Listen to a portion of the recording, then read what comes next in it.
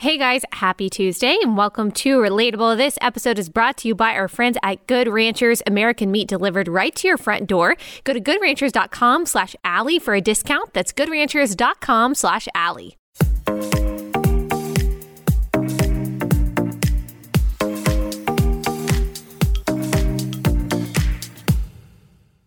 Okay, I don't know if it's like this where you are, but spring has sprung for the most part where I am. And it is like just beautiful weather. And my mood is improved so much by the sunshine and it's staying lighter longer. I was just talking before this about we had like the perfect day on Sunday.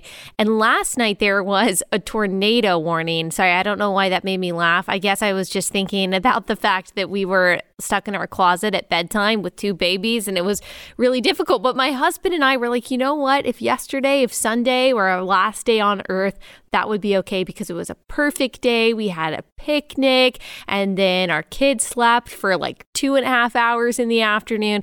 It was just amazing. So I hope that the start to your spring is great. And congratulations. Congratulations are in order for all of my fellow survivors of the dark winter of severe illness and death. So congrats to all of us. We made it. It was the first day of spring on Sunday.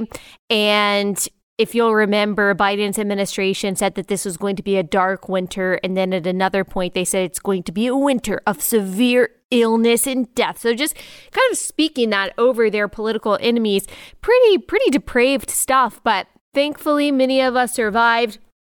Good job on that. Praise the Lord for that. And now it is spring and it's almost Easter and then it's summer and you guys know how much I love summer. And so I'm happy. I'm happy. And speaking of happiness, that actually brings me to what we will be talking about on the first part of today's episode before we get to the rest of this stuff.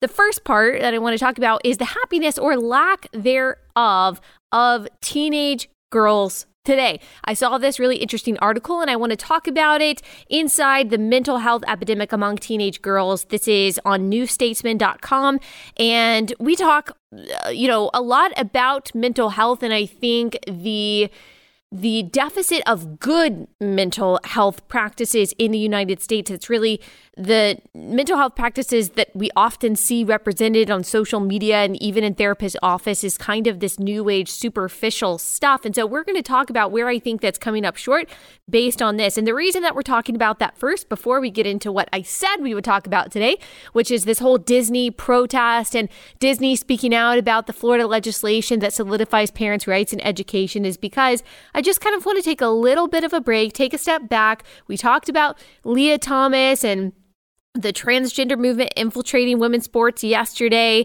And there's been a lot of talk about that. A lot of commentators have talked about that. So I just kind of wanted to break it up a little bit, break up this culture war stuff just a bit and talk about something that we have been talking about for a long time on Relatable that I wrote my book about, You're Not Enough and That's Okay.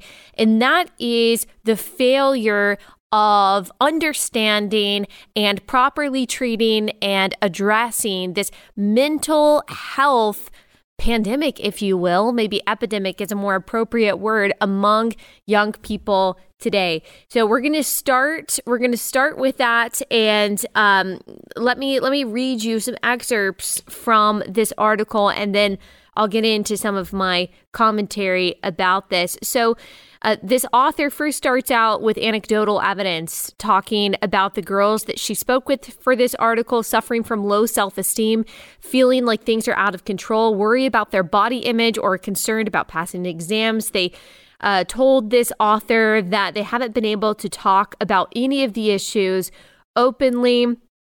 And then she cites this study of 15,000 secondary school pupils that was published in February. The mental health focused company Steer Education and the social enterprise Mind Ahead found that girls were more than twice as likely as boys to suffer from mental health problems by the time they were 18. 80% of girls were hiding their distress, compared to 60% before the pandemic, the study said. The NHS found last year that 1 in 6 in England Ireland. So this is talking about in the UK, aged 5 years old to 16 years old, identified as having a probable mental health disorder in 2020, up from 1 in 9 in 2017. And then in a study of 40,000 teenagers conducted by Manchester University published this week, 22% of girls reported emotional difficulties compared to 7% of boys. Social media and lack of sleep were reported as possible contributing factors. And then she goes on to talk about some other data that we have, that this is a severe uptick in girls not just dealing with insecurity, but even dealing with thoughts of suicide. And this is also backed up by data that we see in the United States and that we've really had to take a hard look at over the past couple years, especially with COVID. And, it's really easy for people, especially people outside of the church, to attribute these mental health problems in girls to the pandemic or only to social media or to society. That's the big one. It's society. It's too high expectations on women. It's because women aren't taught to love themselves enough. But you know what? I don't fully believe that. I do think that social media is a huge contributing factor, but I actually think that it's a little deeper than that. And I think that what we see from a large portion, not all, of course, but a large portion of the therapy world, it seems, is focused on simply doubling down on the efforts to combat mental health issues that have not been working now for probably over a decade. So I'm going to get into that in just one second. Let me tell you about our first sponsor for the day, and that is Genucel.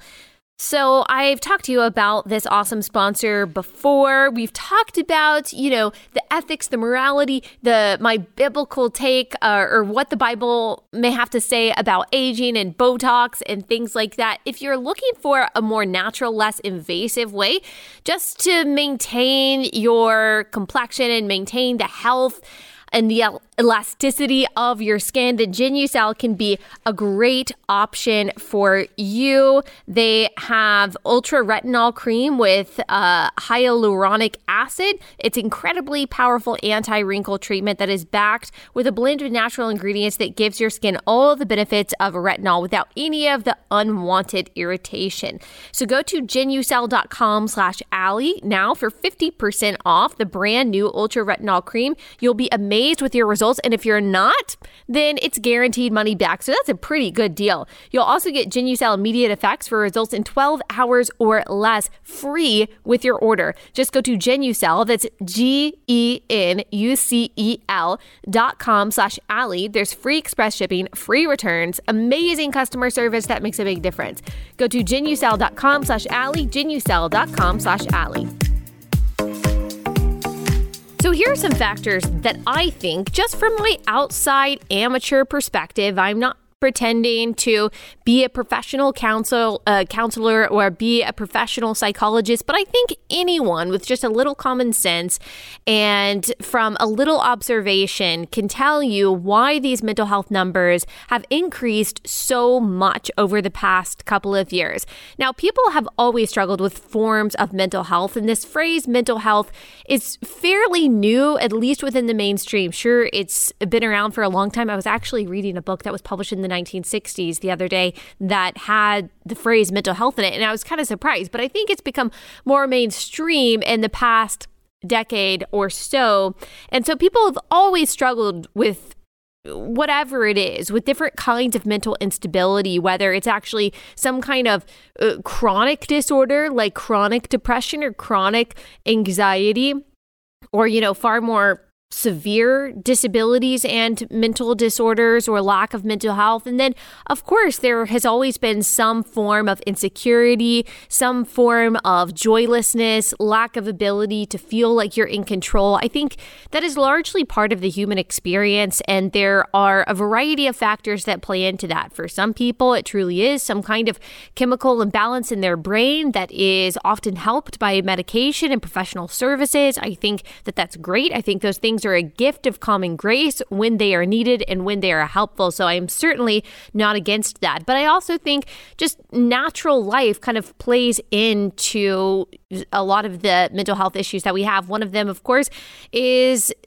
original sin. One of them is that we live in a fallen world. And so we are never going to have full feelings of joy and satisfaction and fulfillment. So, of course, that plays into everyone's feelings of sadness, whether they are seasonal or whether they are just acute for periods of time. The things that we experience in life, loss, rejection, disappointment, discouragement, all of that is normal. However, I don't think it's normal the level of anxiety and the level of depression that we are seeing from young people today. And in my estimation, there are a few reasons for that. One, absolutely COVID. Now, not COVID itself, not the actual sickness, although, of course, that can cause some sadness and anxiety if you see people that get seriously sick, or maybe you had a parent or grandparent as a young person who went in the hospital because they had a severe bout of illness with COVID. Of course, that can cause anxiety.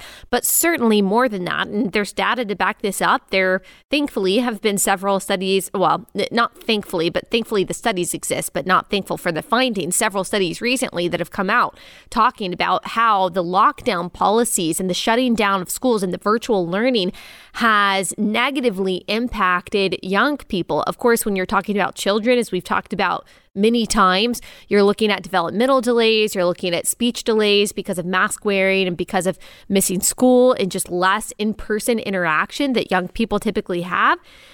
But also when you're looking at preteens, when you're looking at teenagers, they need normalcy. They need social interaction. They also need to be able to see people's faces in order to read emotions, in order to form the connections. I mean, God made our entire face for a reason. I think that a lot of these girls and kids in general are the victims of American politics, and in this case, maybe British politics, and also adults' paranoia. I mean, we've known from the beginning that COVID was not seriously affecting 99.999% of young people. And yet they still were subject to the demands of politicians who weren't actually basing their policies on science, like lockdowns and forcing virtual learning, but were just trying to do something. They were just trying to be a good leader. And unfortunately, the standard of good leadership in the time of COVID was just trying to push as many draconian policies as you possibly could, whether or not there was any kind of science or data to back them up. And I think kids were victims of this. Of course, if you take kids out of their routine, if you take away from them all of the things that really matter, even if it was just for a short period of time, but in some states and in some countries, it's been for a very long period of time. You take away athletics, you take away their routine, you take away their friends, you take away homecoming, prom, all of the things that they were looking forward to. And you just say, well, kids are adaptable. That's so cruel. Again, for a disease, for a sickness that wasn't negatively impacting them. For most of them would have just amounted to a cold. For most of them, the flu would have been far more severe than that. Mono would have been far more severe than that. And we have taken the risk of kids getting those sicknesses every year for all of history, but for this one, we pulled kids out of school. That is what was detrimental to the mental health of young people over the past couple of years. It wasn't COVID. It was the policies pushed by the teachers' unions and mostly Democratic and some Republican politicians that pulled them out of their routine. And now a lot of parents fought against that. Thank the Lord, Republican and Democrat. But unfortunately, there are a lot of parents, especially in blue areas, who thought that they were being, a good little citizen and, a virtuous fighter against COVID by restricting their child as much as possible and just relying, again, on this just cruel idea that kids can just adapt no matter what. You don't get your childhood back. These kids understand that. You don't get your childhood back. You don't get your adolescence back. You don't get high school back. We don't get to make up for this COVID time on the back end. We did an episode now, I think it was a few months ago, saying we are still now at this point, we were 2 years closer to death than we were in March of 2020. 2 years closer to death, no matter what. And so there's nothing that we did over the past 2 years, the data shows us, not lockdowns, not virtual learning, not most of the restrictions that were put in place because of COVID that have actually extended people's lives. Instead, people have wasted their lives sitting inside and just hoping that one day we're going to be able to make it all up. We're never going to make it up. So I think that's one factor contributing to why there is such a serious and heightened mental health epidemic in young people. And then, and particularly in young girls, one, I think that they're a little bit more social than boys are. And so they might need even more of that kind of relationship building and interaction that comes with normalcy in school and things like that. But also, I do think girls are more negatively impacted by social media. Look, you go on Instagram. I'm not on TikTok, but I read something the other day. I think I meant to cover it on the show and then I didn't. Or maybe I was listening to it on a podcast, someone that used to work at TikTok. Anyway, so there is a filter. So there are filters on Instagram. Like if you do Instagram stories, like you can pick a filter and it's kind of amazing to see what it does when you go from looking at your actual face to swiping the filters. And look, I think the filters are fun, especially when you're like, oh, I'm tired. I don't have any makeup on. I don't look great in this lighting. You put the filters on and like for me, it's fine. I don't struggle with how I look in general, but you can definitely see how a young woman who might be insecure in other ways, finding herself comparing herself to her friends or to celebrities online, and you swipe and you look at this filtered picture of yourself and your nose is smaller, like they make you have like a button nose, your skin is smoother, your eyes are a little bit more like fox eyes, you look a little bit tanner, your lips look a little bit bigger, and it depends on what filter you use. Some are very dramatic and you look very different, some are less dramatic, but you can imagine if you're a young person in your formative years, especially when your frontal lobe isn't even developed, how this could negatively impact your self-esteem. And then on TikTok is what I hear is that the TikTok camera or the what you look like on TikTok, there is a filter. But unlike on Instagram, Instagram actually tells you that you have a filter and it tells the person that's looking at your story that there is a filter on this. And I think that that's actually beneficial. So we know, okay, this person really looks like this, or maybe, you know, it's a little different in real life. But on TikTok, it doesn't actually tell you there is a filter. But if you're looking at yourself on TikTok, or if you're looking at someone on TikTok, there is kind of a manipulation of the reflection. And so the nose, again, is smaller. The cheeks are a little bit more chiseled. The eyes are a little bit more upturned. The lips are a little bit plumper. So this is all addictive for young people. And then guess what happens? You love what you look like on TikTok, and then you look in the mirror and it's not the same. Or you take a picture of yourself without a filter and it doesn't look how you do online. And so what does that do? That addicts you, attaches you to social media. So you prefer your virtual life and your virtual self over real life. That cannot be good for someone's self-esteem. That cannot be good for someone's mental health. And I know a lot of people talk about this, thank the Lord. There are a lot of organizations and activists and advocates online that I follow that I see talking about this. I think we should have one on soon, certainly talking about the detriment of social media to kids. But it seems like a lot of the people who talk most about mental health in young people and the importance of mental health aren't pointing back to the dangers that we are seeing on Instagram and TikTok for these young people, not to mention the widespread predation that we see on these apps for young women. And then I think that there is also a factor here that has been true throughout all human history, but is exacerbated and enabled through social media, of narcissism, of focusing on ourselves too much. And look, that is the tendency of all of us. The tendency of all of us is to think about ourselves first, and not just to think about ourselves first, but to really think about ourselves exclusively. And when we think about ourselves too much, we actually become burdened with ourselves.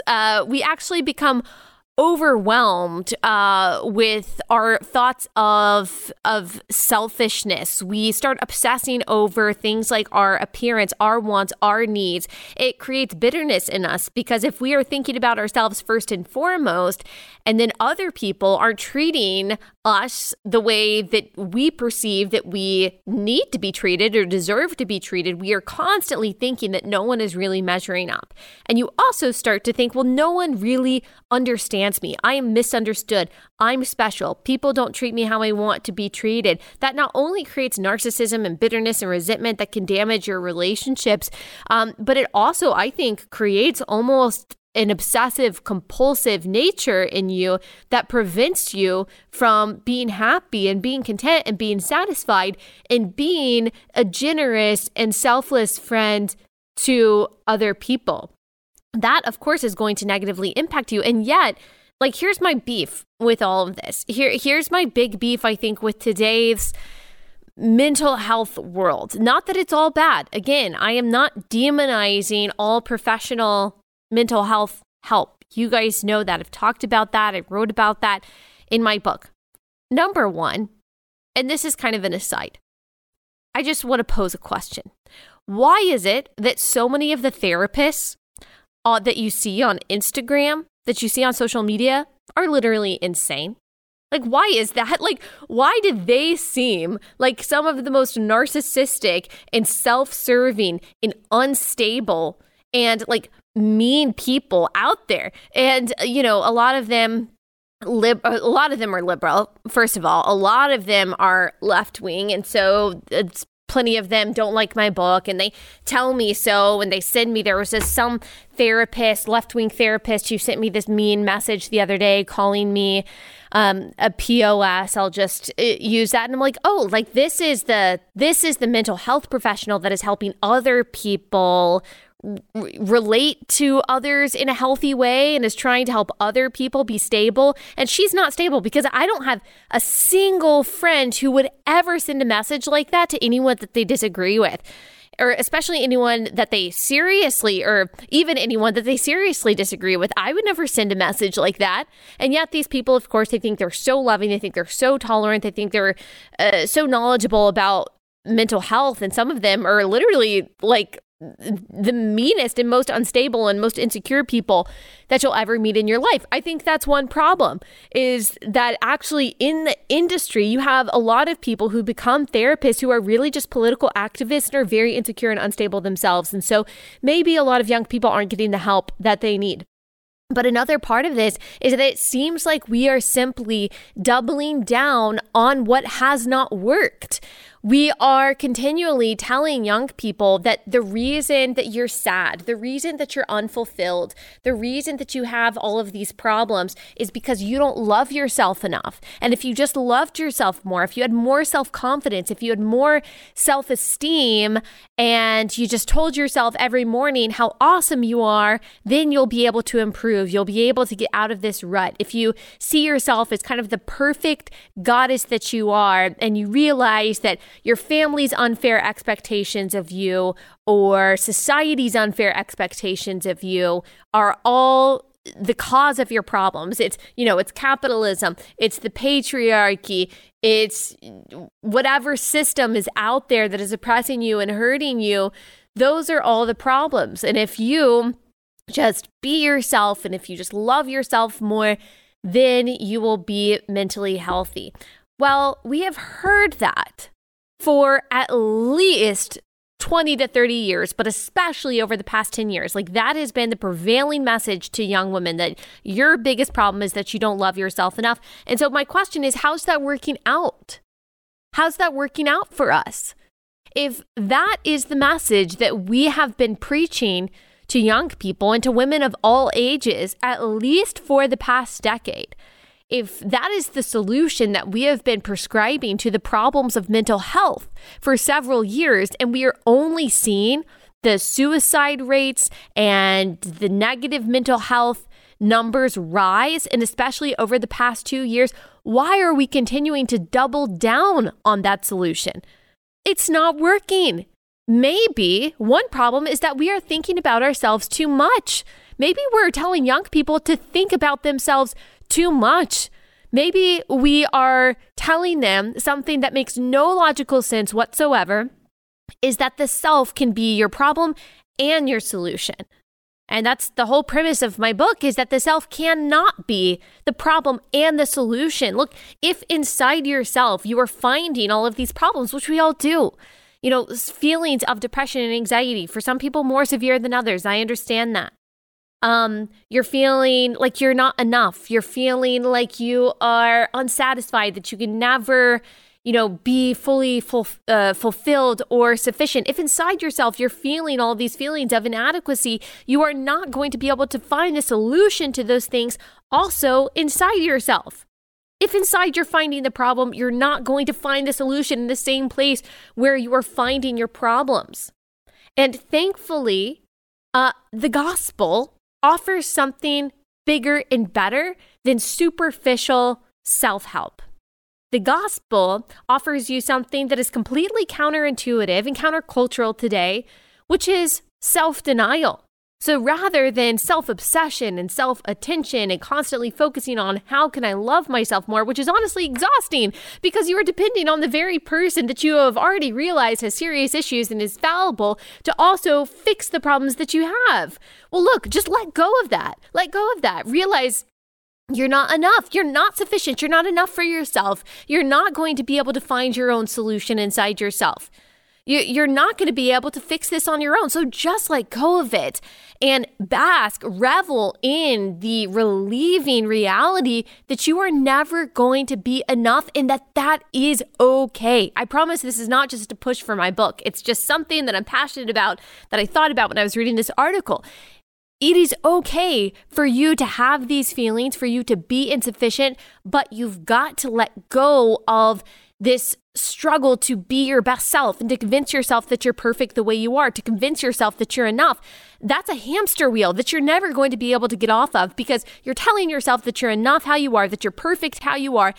And yet you are running from one program to the next. It's telling you, if you read this book, if you do this 10-step program, if you talk to this person, if you listen to this podcast, if you do whatever it is, then you will finally feel like you're perfect the way you are. Don't you see that that's a paradox? You're simultaneously being told by these people that you're perfect the way you are, but they're also telling you to buy their products so you really feel perfect the way you are. If you were enough, you wouldn't need those things. They know you're not enough. They're just trying to sell you their product. So I'm telling you that you are actually not enough. And that's okay. And you're only going to find your enoughness, your sufficiency, the peace that your restless heart and mind are looking for in the God who created you. Now, I am not saying that, if you just have it, that I'm not saying that all of your mental health issues are because you're not praying enough. I'm not saying that all of a sudden when you become a Christian that you're not going to have any mental health problems and that you're never going to feel depressed again or that you're never going to feel anxious or that you won't need to see a therapist or that you won't need medication. I'm not saying that at all. I'm not saying that. All I'm asking is, how is the endless and unconditional focus on yourself and loving yourself more working out for you?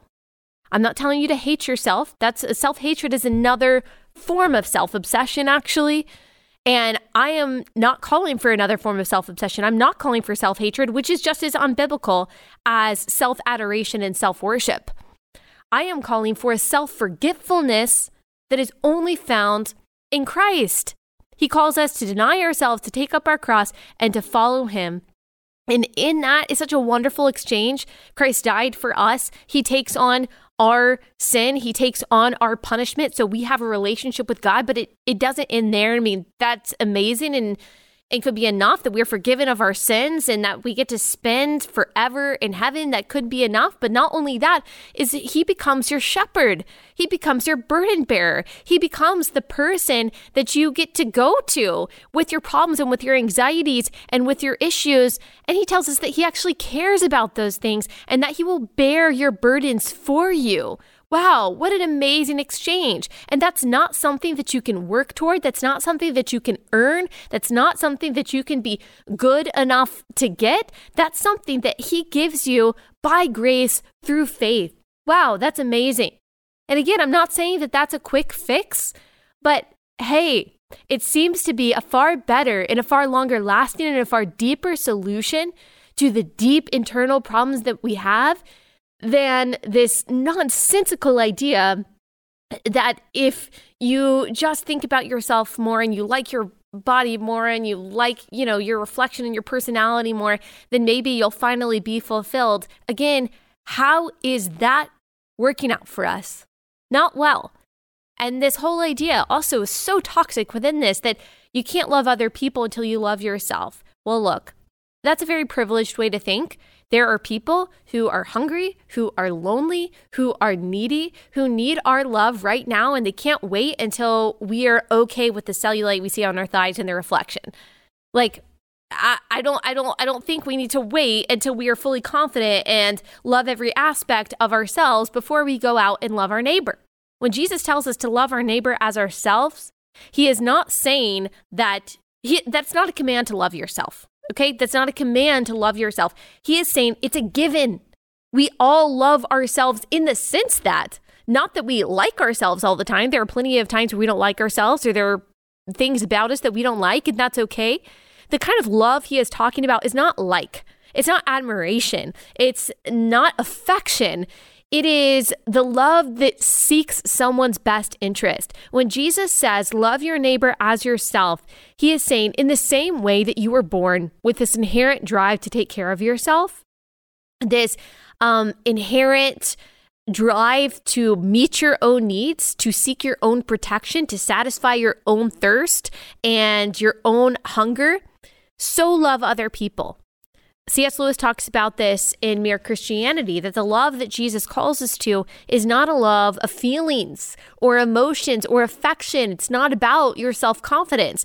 It is a natural love. It's an innate love that is in all of us. And I know people say, no, not everyone loves themselves like that. Well, yes, everyone does seek their own best interest. It actually takes effort not to. Even people who tragically, they die by suicide. Yes, they might struggle with feelings of self-loathing and self-hatred, but they are still seeking to relieve themselves of pain. They are doing what they erroneously think is in their best interest. We all have an innate drive to meet our own needs. And Jesus is saying, in the same way that you have that innate drive to meet your own needs, meet the needs of other people. And guess what? Meeting the needs of other people, going outside of ourselves and thinking about other people first, thinking about ourselves less, will actually lead us to the joy that we are trying and failing to find inside of ourselves. Self-denial rather than self-obsession is going to give us the joy and the fulfillment that we are trying and failing to find inside of ourselves.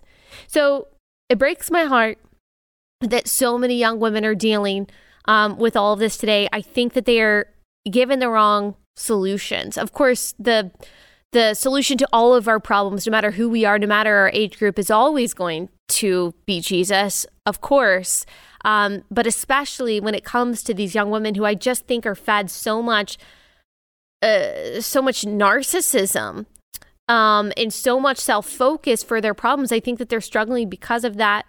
And then also, I just thought of this, I think they're also burdened with like the weight of the world and the news and politics and the way that we weren't. Like, I didn't think about politics at all when I was in high school. And just for the young people listening, it hasn't always been this way. Like, the world hasn't always been, it's been dark in different ways, but it hasn't always been this burdensome for young people. And I'm sorry. I'm sorry that you've been failed by so many adults in your life, so many people that have called themselves professionals. And we don't even have time to get into all of the young women who have decided suddenly in their teenage years that because they're insecure in their body and because their friends are doing it and because this community online understands them that they're the opposite gender, and then you've got psychologists pushing them into therapy and doctors cutting off their healthy breasts. We don't even have time to get into all of that. But unfortunately, our girls and their health in so many ways are on the chopping block. This also speaks to the fact that there is an inherent difference between boys and girls. And when we cover that up, when we say that it's just fluid, that those differences don't exist, we actually fail to provide the proper and unique solutions to the girls and boys, men and women in our lives. So it's all messed up. It's all confusing. It's all chaotic. And I think our young people are bearing the brunt of that chaos and confusion. So it's the goal and the role, not just of adults in general and professionals especially, but the church in particular, to once again, as I often say, be a refuge for these young people, giving them the friendships, the relationships, the mentorship, but more importantly, like the truth that they need to wade through the chaos and confusion. I think a lot of probably, youth ministries and Christian organizations for young people, they really waffle when it comes to controversial issues like gender and marriage and abortion and all of that because they're afraid of turning young people away. Look, they're just people as have existed for all of human history. And for the past 2,000 years, every single person, no matter what stage or culture they're in, have needed the gospel of Jesus Christ and have needed truth. So let the church work toward the church being a refuge from the chaos and confusion by speaking truth, especially to these young people. All right, I'll just update you on what's going on at Disney real quickly. But let me tell you about our second sponsor for the day before I get into that. March is National Craft Month. I don't know if you knew that. I only knew that because Andy's Kit Clubs, the sponsor, told me that it is. Now, I'm not a crafty person. I need crafts if I'm going to do them, which I have started to do some crafts because, I got kids, I've got a toddler, and so it's important to do, fun stuff like that with them. I need it to be really easy and really simple, and Andy's Kit Clubs makes that possible. They make it easy to keep your kids creative and engaged with hands-on projects. If you're not sure which of the 3 kids clubs they'll like best, now is the perfect time to try because they can get their first kit for up to 100% off. So they've got the Genius Box, they've got the Woodworkers Kit, they've got the Creative Girls Club. So they've got different options to choose from, and they get that first kit for up to 100% off, which is an amazing deal. You'll just have to pay shipping. And it's not just kids clubs. They have stuff for our age. So they've got 25 different kit clubs. No matter your age or your interest, you can find the right subscription for you and get your first month of any club for up to 100% off plus shipping. All subscriptions are month to month, and you can cancel anytime. Go to andieskitclubs.com/Allie and get your first kit for 100% off. That's andieskitclubs.com/Allie for their best deal ever. andieskitclubs.com/Allie. All right, so those of you who are fans of Disney, which I know is a lot of you, whether you are like an adult fan or whether you are a fan because your kids love it, there's a lot going on here right now, and it's disappointing. It's disappointing, especially for conservative Christians. You'll remember the Parental Rights in Education Bill, HB 1557. That was a bill out of the Florida legislature, which essentially did 2 things. And you can read the bill. I encourage you to look it up online, HB 1557. It's only 7 pages long. It's very easy to understand. Go past the first page, which is really just the summary, and actually read the legislation itself. And you'll see that the purpose of the bill is twofold.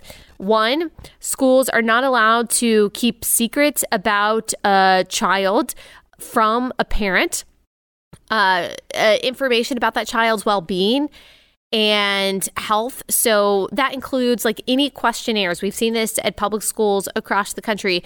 There have been questionnaires given to elementary school students asking for their pronouns, asking what their sexual orientation is, asking what their gender identity is. I mean, the power of suggestion is so strong. It's a manipulation and indoctrination and propaganda tactic that if someone is not thinking about something and you then suggest that thing to them, well, then they are thinking about it, then they are considering it. There is absolutely no reason beyond cruelty and predation that you would suggest that kind of confusion and dysphoria to a child. Very, very sad.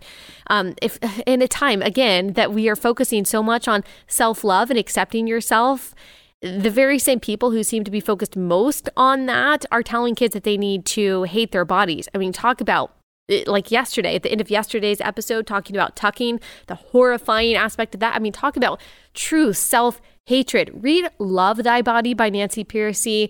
The Bible tells us to love our bodies, that our body is a part of us. So anyone that is telling kids, suggesting that kids should hate their bodies and hate how God made them, it's just cruel, again, and so predatory. So this bill says that teachers that schools cannot keep secrets about children from their parents. And the bill focuses on kindergartners through third graders. Okay, so that's 5-year-olds through 9-year-olds.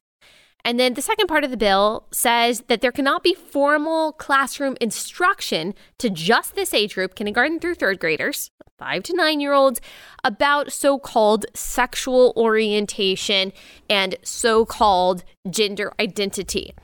It's really hard for me to think of an innocuous reason why someone would be against this bill. Truly, it's really hard for me to understand. I mean, that's all the bill does. Again, please read the bill. You can fact check me if you find something nefarious in there that says you also can't say the word gay, then please let me know. But in my reading of the bill, I didn't see anything like that.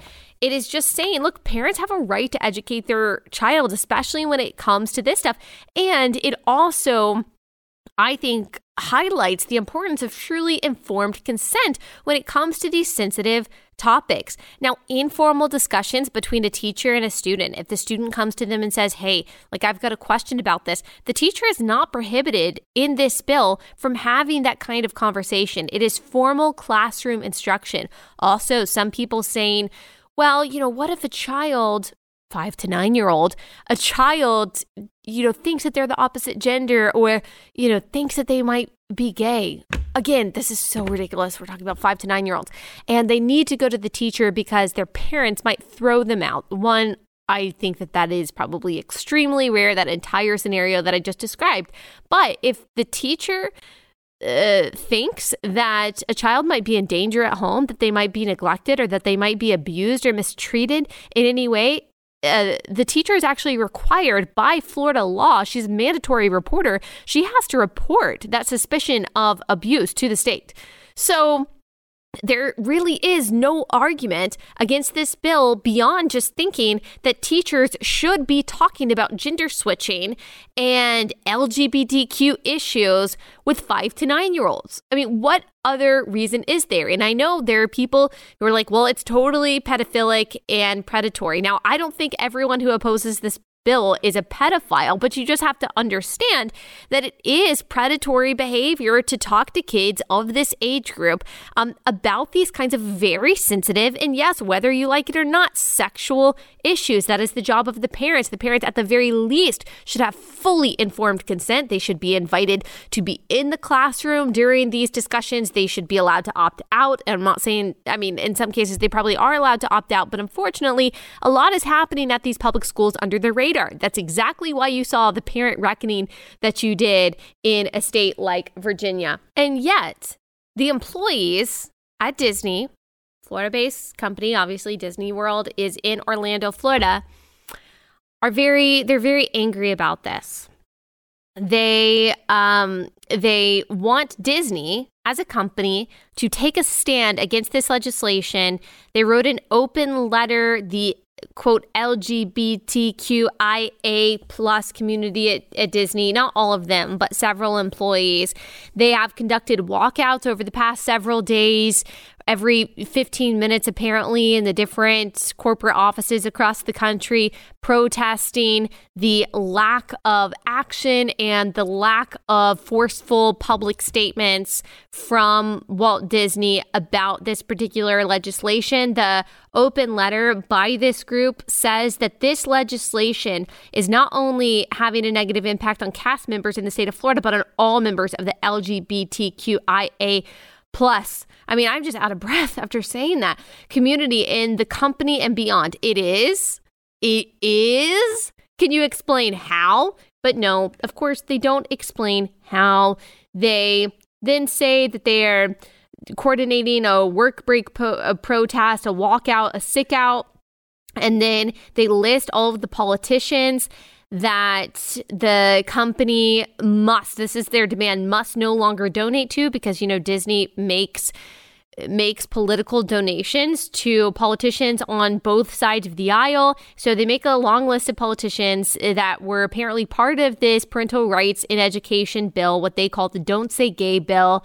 And they they say you can't donate to them anymore. And then they make this long list of demands. There are 6 demands that they absolutely must do. They must make substantial contributions to the Trevor Project, to Trans Life, and other human rights advocacy groups in an effort to regain our trust in the company's inclusion and equality efforts. So the reason that they're mad is because Bob Chapek, who is the CEO, in a private email to the company said, yeah, we're against this legislation. We're for our LGBT community. We support you. We understand that this is hurting you.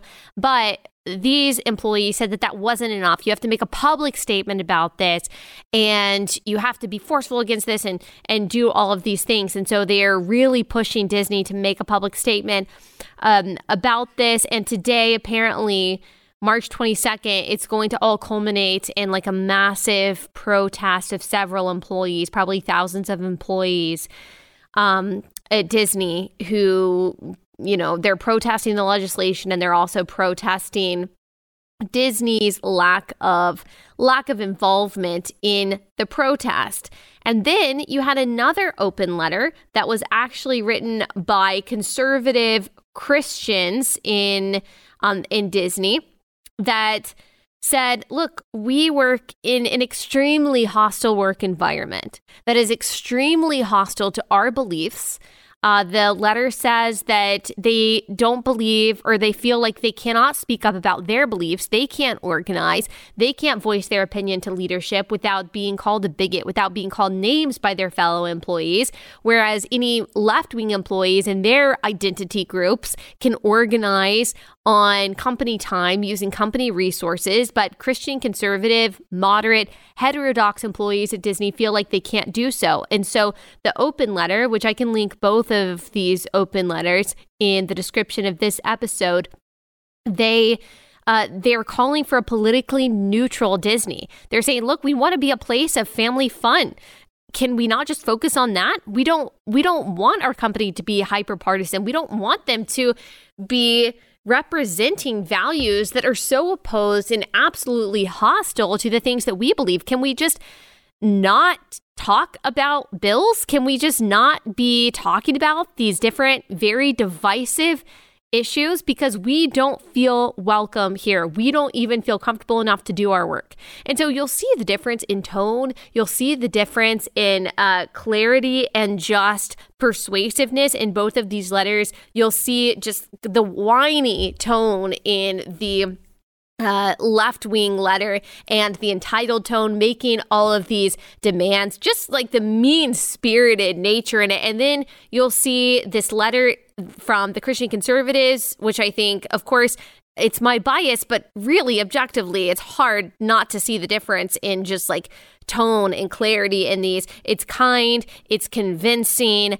and it's not calling for the Christian conservatives aren't calling for their views to be pushed to the forefront or to dominate Disney or for Disney to support the Florida legislation. Although I think it would be fine if they were pushing for that. I kind of think we need to pull the Overton window back over, but they're really pushing for neutrality.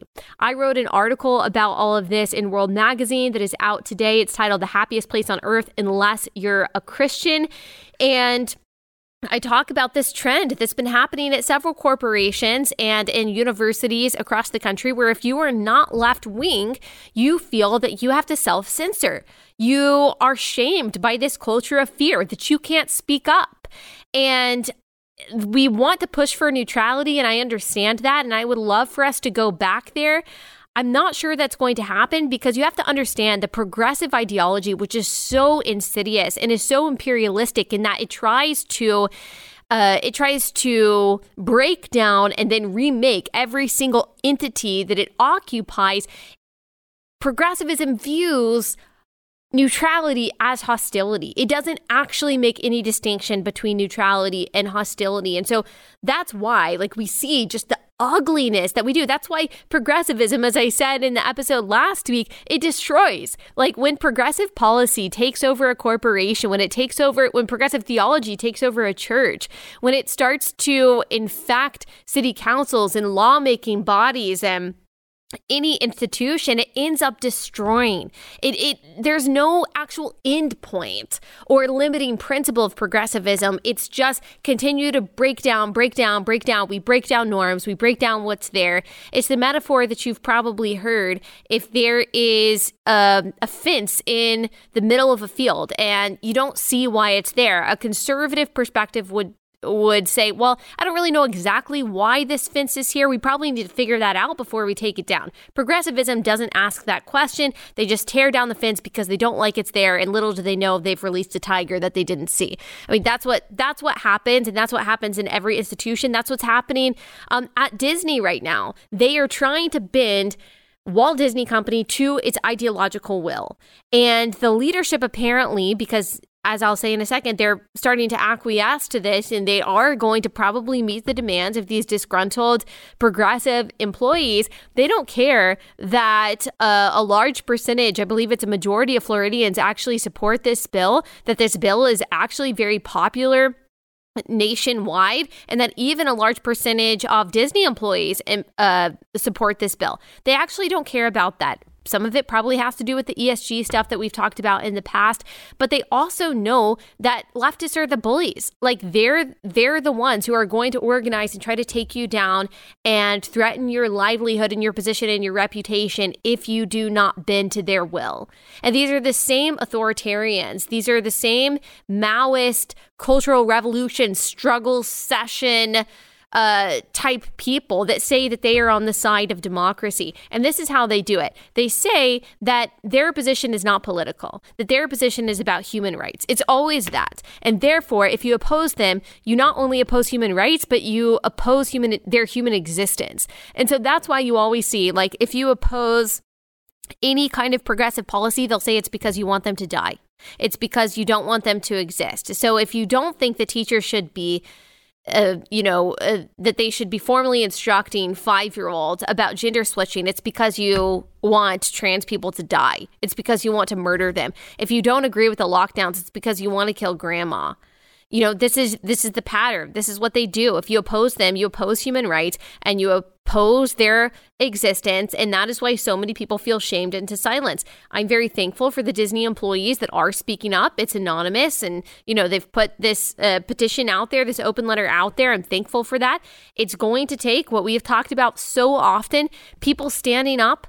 And unfortunately, and I don't like to say this because I know people have families to feed, they have reputations, and they have practical things to think about. And look, you got to pray and you got to use wisdom and discernment when you're picking your battles. But if we want to make any impact at all, people are going to have to stand up and risk their jobs. Unfortunately, I wish that was not the case, but people are going to have to make those kinds of sacrifices or potential sacrifices to stand up, to take the heat, to take the arrows, allow other people to stand up next to them, to share those arrows, and then to advance forward and push back, and just to believe that courage begets courage. And even if that doesn't change cultures, even if that doesn't change companies, even if we can't stop the evil that seems to be coming from every direction by standing up for what's right and sharing the arrows and pushing back. Even if things don't change, I still think it's the right thing to do because I believe it's obedience to God. I believe it's obedience to God to stand for that which he says is good and right and true, and to be courageous and to be bold and to be loving in that. So obedience is always worth it, even if it doesn't have the outcome that we want here on earth. And again, just to reiterate the things that we often say is that the outcome of something or someone's response to something that you say is not the indicator of whether or not that thing was the right thing to do. It's the right thing to do. It's the right thing to say if it's the biblical thing to do and say. And so we judge our actions and our courage and the things that we say and do by God's standard, God who is love, 1 John 4:8, not by the world's standards, because the world is going to treat Christian action with hostility. And again, it sees neutrality as hostility too. So you might as well just push for the values that you believe in, build the things that you believe in. So we're almost done, but let me read you a statement that was put out today by Disney. It's always so stunning to me. So they put this picture, and we'll put it up on YouTube. They put this picture up with like the Mickey Mouse. It's so demonic, guys. It's so evil. And it's got whatever the flag is now, which is so ugly. It's just objectively ugly. It's got the like black, brown. Is that a sexuality or is that just a race? I don't understand. So black, brown, red, orange, yellow, green, blue, purple, and then lilac. Has that always been there? Is that something new? I don't know. And then it's just amazing to me, continually amazing to me that we are including the trans flag into this, which is white and then blue at the bottom. I thought that it also had pink on there, so I'm a little confused. But I've also always said that I think it's so weird that the so-called trans flag is baby colors. Like, come on, guys. So weird. And then you've got kids companies that are just taking this on and that they're like, oh, yeah, it's fine. Like, let's talk about little kids gender switching and tucking and maybe permanently sterilizing themselves through chemical castration and through hormone therapy and through mastectomy, and then real castration when they're teenagers. Sure, let's get on board with that. Let's get on board with an industry that is really just politically driven, ideologically driven, money driven, corruption driven, and has no care whatsoever for the actual health of young people. The Walt Disney Company is on board with that. So they post this picture and then they say this: to all who come to this happy place, welcome. Disney Parks, Experiences, and Products is committed to creating experiences that support family values for every family and will not stand for discrimination in any form. We oppose any legislation that infringes on basic human rights. Did you know it's a basic human right for a teacher to talk to 5-year-olds formally about gender switching? Wow, it's a basic human right. Incredible. And stand in solidarity and support our LGBTQIA plus cast, crew, guests, and fans who make their voices heard today and every day. It's just all so absurd. And so now, like, there's so many things that our kids aren't going to be able to experience innocently. We have to make some like big moral, biblical decision about whether or not we're going to go to Disney World. Like, it's just sad. We didn't have to think about that stuff growing up. So young people, again, I just want to reiterate what I said in the beginning. It wasn't always like this. Not everything was anxiety inducing. Not everything was so political. Not everything was so divisive. I mean, maybe it's good. Like, maybe God is robbing us, us American Christians of our comfort and of our ability to so seamlessly be of this world. I mean, I'm not saying it's really sad. It's not really sad because it is. But like maybe God is purposely making us uncomfortable. Maybe he's purposely pushing us to the margins and causing us to really think about things biblically and thoroughly in a way that we just didn't have to think about before. So maybe it's a blessing in that way. Like maybe this is a part of sanctification. Maybe he's using this to make us holier, to make us thoughtful, and to make us wiser, and to make us long for heaven more. That's what I'm hoping. It's just ridiculous that Disney is doing this. I mean, you'll probably remember in 2018, the then CEO Bob Iger said that Disney was going to have a tough time doing business in Georgia because of the heartbeat bill, the anti-abortion bill in Georgia at the time. Meanwhile, they were filming and producing the movie Mulan in the province in China where the concentration camps of Uyghur Muslims are. So this is not a moral company. This is not a company that has higher ground. Like, this is not a company that cares about human rights. This is a company that actively profits off the slavery and the oppression of the Chinese Communist Party. And they are saying because teachers aren't allowed in this legislation to talk to 5 to 9-year-olds about gender switching, that's against human rights. I mean, it's all a joke. All this woke corporate social justice, virtue signaling by all these corporations, it's a huge joke. It is fake. They don't actually care about human rights. They're not compassionate at all. So you remember what is good and right and true, and got to make some hard decisions about the companies that we support. All right, let me tell you about our last sponsor for the day, and then we will close this thing out. All right, you know them, you love them. It's Good Ranchers. We ate an incredible, I think it was a New York strip last night. My husband is a really good cook, and I love when he cooks, when he makes our steaks from Good Ranchers. So good. All of it is such high quality. I love knowing that all of our meat comes from American farms. I love knowing that we're supporting American farms and ranches. That's an industry that's been decimated over the past decade, and they are working to revitalize that industry. You know, other subscription boxes that send you meat and send you meals are typically getting their meat from overseas. 80% of the beef in grocery stores is actually imported from overseas. So if you care about putting America first, which I think we should, God put us in this country to seek the well-being and the flourishing of the spheres that we occupy. We occupy the United States, and I think that we should do everything we can to help it. And this is just one way to do that, and plus makes your life easier.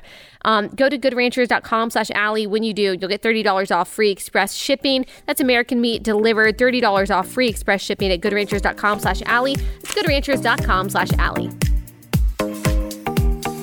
All right, just want to say thank you to all of the newbies here. I know a lot of you are new here, especially on YouTube. Maybe you saw me on the Unashamed podcast with Phil and Al Robertson the other day. I think there was another YouTube channel. The name is eluding me right now, so sorry about that recommended this podcast. And so I'm very thankful that you're here, that you're listening, that you're watching.